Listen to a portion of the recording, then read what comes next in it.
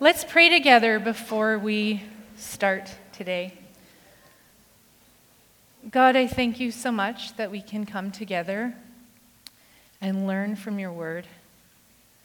I pray that you would open our hearts to hear from your word today, that you would teach us, that we could learn who you are, that we would trust in you, that we can grow in confidence in who you are. In your name, amen. So my parents grew up in Holland. They were kids during World War II. Germany occupied Holland in World War II. So they have some memories. They don't remember a lot of details of that time, but they have some memories. They remember German forces invading. They remember what it was like to have very limited freedom. They remember they couldn't bike where they wanted to. My aunt would get hauled over by the officers and kind of ask where she's going, what she's doing, how long she would be, all sorts of things. They couldn't own a radio. They weren't allowed to have any kind of input from the outside world. And also, their food sources were controlled. My grandpa actually made arrangements with neighbors to butcher their animals. He'd get a share of their meat, and they'd get some, and they'd secretly do this because they actually weren't allowed to do this at all. The German forces controlled this. But he needed to do this because my grandma had 9 kids at that time, 3 of which were born during the war. It was very stressful. My grandpa would have to run and hide oftentimes in the middle of the night when German soldiers would come to the door looking for him. They wanted labor for their workforces. And also my mom and dad's families would hide people occasionally. They were a stop for the Dutch resistance. They would occasionally get people in until they found them a permanent home. So anytime that German soldiers were knocking on their door, it was stressful and scary and horrifying. And so the Dutch people were completely oppressed by the German officers there at that time and living in a scary, fearful situation, and they needed to be rescued. They had Allied forces working on this, but at this time, they needed rescue. Last week, where we saw Israel, they were in a place where they thought they were free. They had left Egypt. They had been receiving instructions on how to remember how God had saved them. So thinking they're free, this week we come to them finding out they're not quite free yet. Pharaoh comes after them, and we see Israel in a hopeless position, needing to be rescued. We see them trapped between the Red Sea and Pharaoh's army in need of rescue. So God needs to deal with their enemy once and for all so that they will be truly free. So let's journey through our passage this morning, and we'll kind of visit 3 things.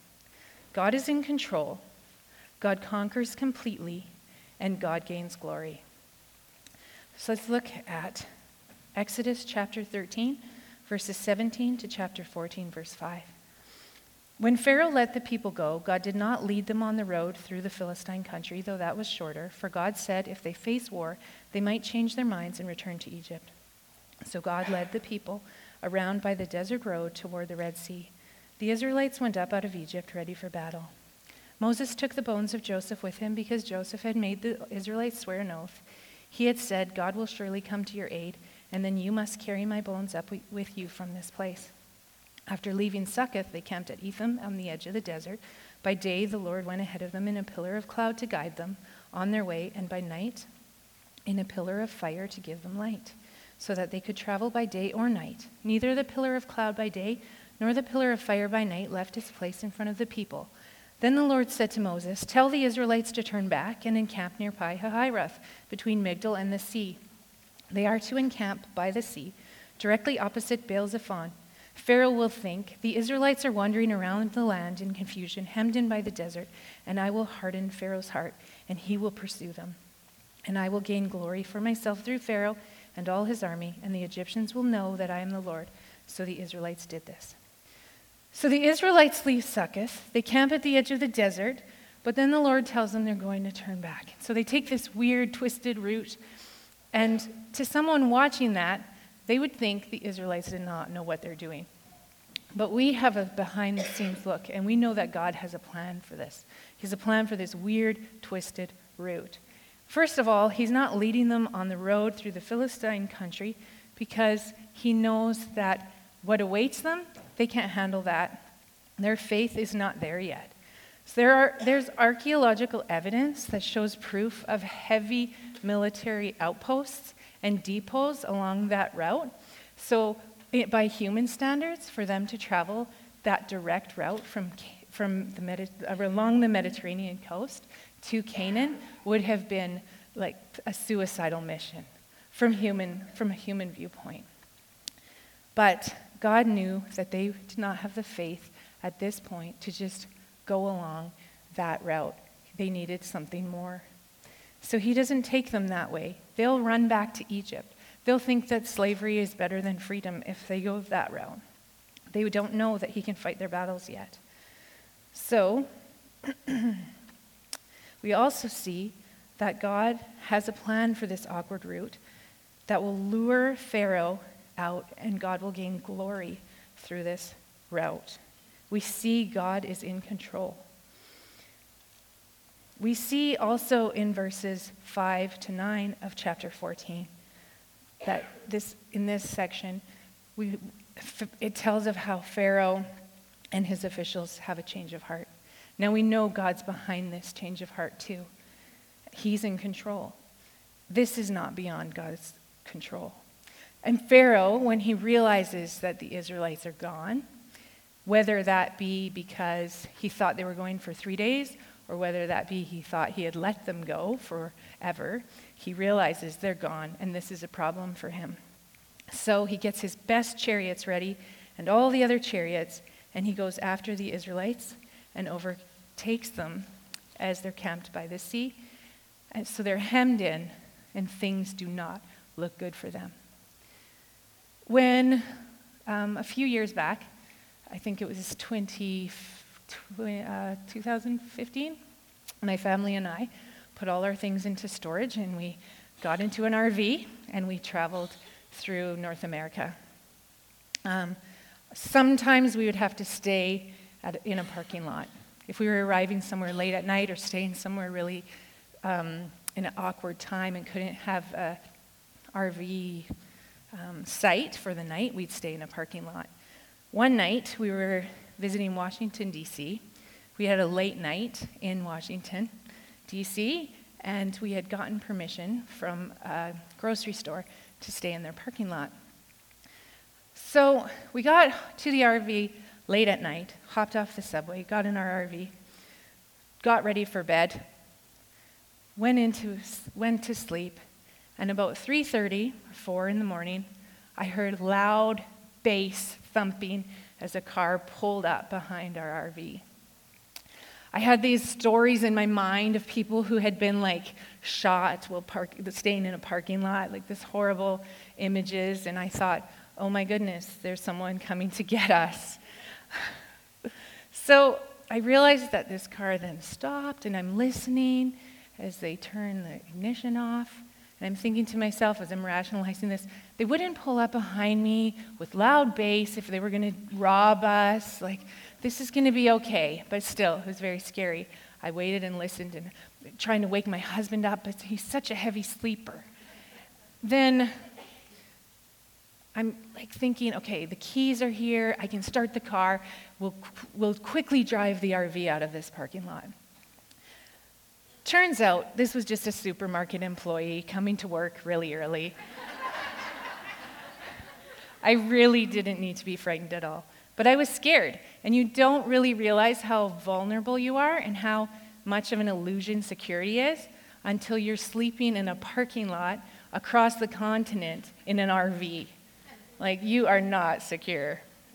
So Israel, though, is facing something far more terrifying than being in an RV with a car with their loud bass pulling up behind them. They're not warriors. They're not equipped for battle here. They're facing the military giants of that time. Pharaoh's got his chariots Chariots are the most technologically advanced military device of that time. They signify that. They signify this just mighty warrior instrument of battle. Archers can ride on chariots and fire their arrows from an advantageous position. So this is like a status symbol for Egypt. This is their superiority. It's like a military Lamborghini. So humanly speaking, Israel can't compete with this. This is like going to battle with a dollar store rubber sword against like actual weaponry. Humanly speaking, they can't fight this battle. Except we know that God is with them. And God is in control. And they should know this, but they really don't. Not yet. And how do they respond? Do they respond knowing that God is in control? In chapter 4, verse 10 to 12, this is how they respond. As Pharaoh approached, the Israelites looked up, and there were the Egyptians marching after them. They were terrified and cried out to the Lord. They said to Moses, "Was it because there were no graves in Egypt that you brought us out to the desert to die? What have you done to us by bringing us out of Egypt? Didn't we say to you in Egypt, 'Leave us alone, let us serve the Egyptians'? It would have been better for us to serve the Egyptians than to die in the desert." So they question God's motives. They're so terrified, they don't think God is good. They think that he brought them there to die, not to free them. And was this even what they actually said when Moses came to them initially with God's plan to free them? Let's look at Exodus 4:29 to 31. Moses and Aaron brought together all the elders of the Israelites, and Aaron told them everything that the Lord had said to Moses. He also performed the signs before the people, and they believed. And when they heard that the Lord was concerned about them and had seen their misery, they bowed down and worshiped. So initially, they were for this plan. They believed it. They wanted to be free. But now they're telling a totally different story when their faith is put to the test. Even though, at this point, they have seen Yahweh in action, defeating the gods of Egypt with the plagues, their default is to grumble. They do not have a valiant, brave heart moment where they are like, our lives for freedom, right? There's none of that. The oppression they faced under slavery looks better to them than this. So do we do this? Do we question God's motives when things look bad? Do we want to beeline back to old sources of comfort instead of going to God himself? Or do we know enough about God to know that he's in control? We also see Moses' response. In chapter 14, verse 13, Moses answered the people, "Do not be afraid, stand firm, and you will see the deliverance the Lord will bring you today. The Egyptians you see today, you will never see again. The Lord will fight for you. You need only be still." It seems that Moses has changed a lot, because a few chapters back, Moses would have been grumbling too. His experience from the burning bush until now has shown him that God will do what he says he will do. God is in control. He's been transformed by seeing Yahweh's mighty hand. His response to this impossible situation is confidence in a God that does the impossible. He knows enough to trust God is in control. So God is in control. Even if the situation looks bad, even if it looks impossible, God is in control. Number 2, God conquers completely. Chapter 14, verses 15 to 30 says, "Then the Lord said to Moses, 'Why are you crying out to me? Tell the Israelites to move on. Raise your staff and stretch out your hand over the sea to divide the water so the Israelites can go through the sea on dry ground. I will harden the hearts of the Egyptians so that they will go in after them. And I will gain glory through Pharaoh and all his army, through his chariots and his horsemen. The Egyptians will know that I am the Lord when I gain glory through Pharaoh, his chariots and his horsemen.' Then the angel of God, who had been traveling in front of Israel's army, withdrew and went behind them. The pillar of cloud also moved from in front and stood behind them, coming between the armies of Egypt and Israel. Throughout the night, the cloud brought darkness to one side and light to the other side, so neither went near the other all night long. So in this final scene, Yahweh reprimands the people through Moses, and he says, "Why are you calling out to me? Move along." I would have been like, where am I supposed to go? There's the sea on one side and Israel on the other. But that's what God says. This isn't a problem for me. Move along. The angel of God, the pillar of cloud, moves between Egypt and Israel. God moves to protect his people. 21. Then Moses stretched out his hand over the sea, and all that night the Lord drove the sea back with a strong east wind and turned it into dry land. The waters were divided, and the Israelites went through the sea on dry ground, with a wall of water on their right and left. The Egyptians pursued them, and all Pharaoh's horses and chariots and horsemen followed them into the sea. During the last watch of the night, the Lord looked down from the pillar of fire and cloud at the Egyptian army and threw it into confusion. He jammed the wheels of their chariots so that they had difficulty driving, and the Egyptians said, "Let's get away from the Israelites. The Lord is fighting for them against Egypt." Then the Lord said to Moses, "Stretch out your hand over the sea so that the waters may flow back over the Egyptians and their chariots and horsemen." Moses stretched out his hand over the sea, and at daybreak the sea went back to its place. The Egyptians were fleeing toward it, and the Lord swept them into the sea. The water flowed back and covered the chariots and horsemen, the entire army of Pharaoh that had followed the Israelites into the sea. Not one of them survived. But the Israelites went through the sea on dry ground, with a wall of water on their right and on their left. That day the Lord saved Israel from the hands of the Egyptians, and Israel saw the Egyptians lying dead on the shore.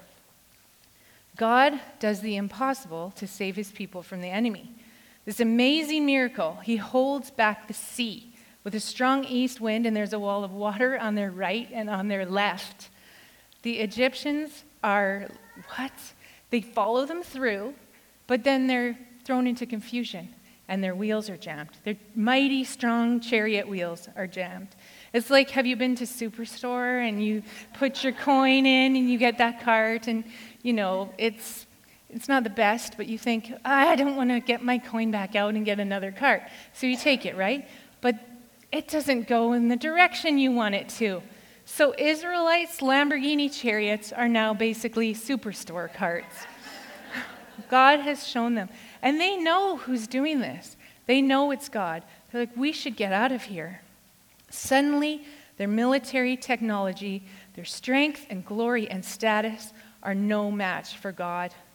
Pharaoh's might is no match for Yahweh's might. Egyptians that had tried to drown all of Israel's infant males are now drowned in the Red Sea.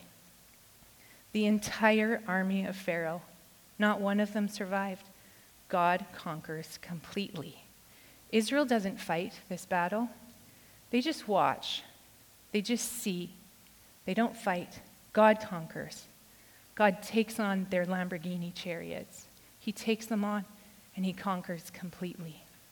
We tend to come to a passage like this and think that we have circumstances in our lives, and we want God to move in them. Maybe a difficult job, or physical illness, or difficult relationships. And I want to say this is our God, and he does amazing things, and we can come to him and ask. But this isn't really what this passage is about. It's about a bigger enemy, God conquering Pharaoh, God saving his people. And we have a bigger enemy than Pharaoh or World War II soldiers. Each of us is born into this world as a slave of sin, under the control of sinful desires. I'm going to read from Tim Chehalis and Josh Byer's book, Visual Theology. Some live with the controlling fear of what others think, caring more about earning the approval of men than the approval of God. Some live under the control of addictive substances. Some become trapped in enduring patterns of sin and selfish desires. And the Bible is clear that this world lies under the sway of our enemy, the devil, as well. Even when we are not bowing the knee to our own sinful desires, we may be bowing the knee to his. There are a million ways in which we are not free, especially in our own desires and decisions. Why? Because apart from Christ, we always seek what we want, not what God wants. We are all born into this world in bondage to sin.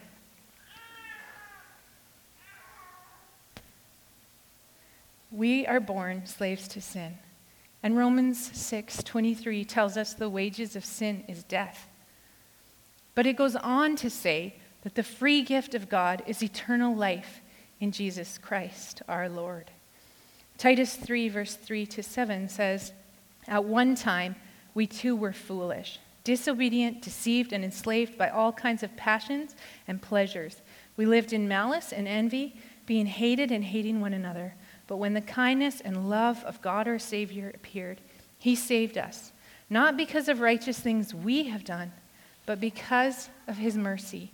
He saved us through the washing of rebirth and renewal by the Holy Spirit, whom he poured out on us generously through Jesus Christ our Savior, so that having been justified by his grace, we might become heirs, having the hope of eternal life."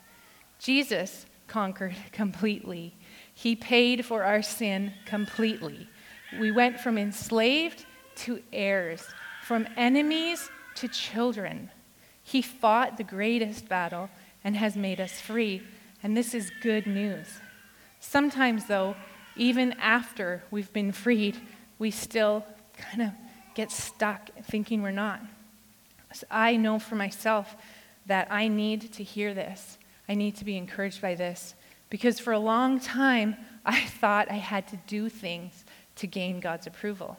And I lived under a constant burden of knowing that I didn't measure up. My family wasn't perfect, my marriage wasn't perfect, my life wasn't perfect, and I felt like I needed to shoehorn it into a box of perfection in order to be used by God and approved by him. But when you realize, and when I realized my sin is paid for completely, Christ has done that. I don't need to do that. That's mercy. He has given me mercy. I don't need to do anything extra to gain God's approval. When I realized that, that burden was lifted, and I didn't need to shoehorn myself into a perfect mold. God would do that transforming. He's freed me from that, and I don't need to worry about that.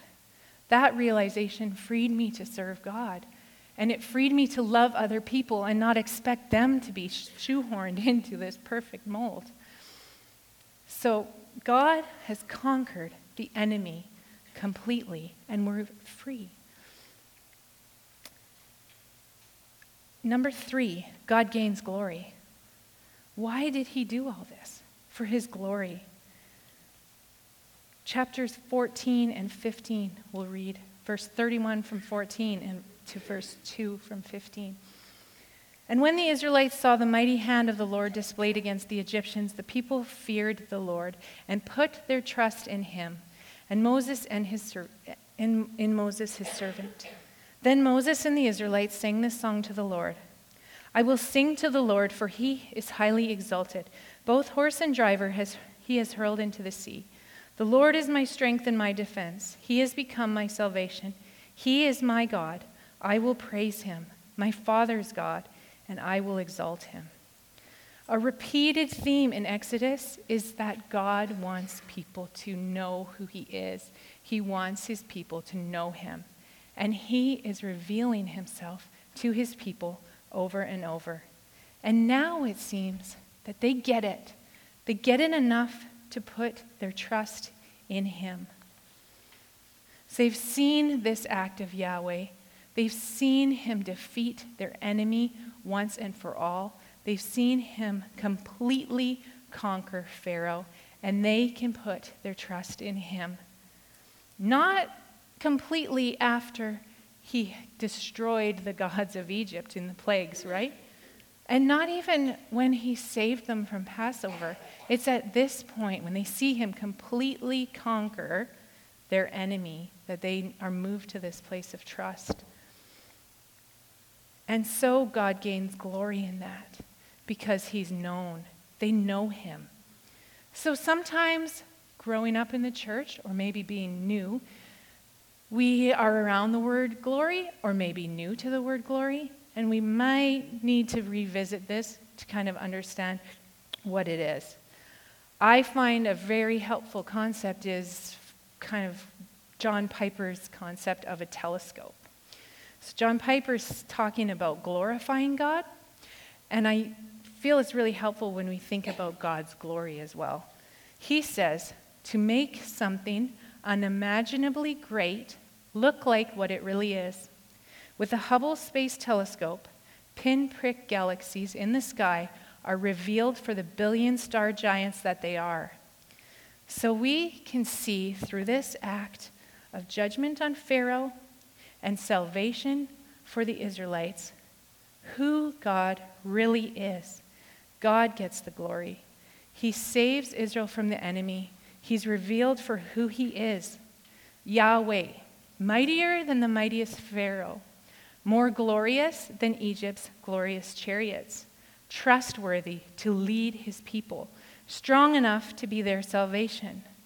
Egypt will know, nations will know, the Israelites know enough to trust. They know no one is like him. Now their misplaced, terrifying fear that they had in Pharaoh is replaced with reverent fear in Yahweh. The Israelites' response is singing and dancing. Yahweh is highly exalted. He is my strength and my defense, my God, and I will praise him, my Father's God, and I will exalt him. God gains glory. The people understand enough of him and who he is to trust him. They respond to this with praise. He gains glory. So at the beginning of the lesson, I told you about my parents in World War II. And I told you they didn't remember too many details. But there's one detail that they really remember well. In May 1945, mainly British and Canadian soldiers came and liberated Holland. They finally had their freedom. And my parents remember this. My dad told me about the celebrations that took place in the streets. People took out their flags and hung them everywhere. They were given chocolate bars by the Canadian soldiers, and food was handed out by British and Canadian soldiers. But the people were celebrating their freedom. And the country actually still celebrates this with huge celebrations every single year on May 5th. And every year they send Canada thousands of tulip bulbs to thank them for their participation in World War II. So we read the story of the Red Sea and see an amazing account of freedom and salvation. We see an account of the miraculous. We see that God frees his people. We see that God is in control. He conquers the enemy completely. He has done this for us, so to God be the glory. Let us rejoice that we are free. Let's pray. God, thank you for your work through Christ, that we are no longer slaves to sin, that we are free to worship you and to serve you. I pray, Lord, that you would continue to show us more of your glory, that we might glorify you. In your name, amen.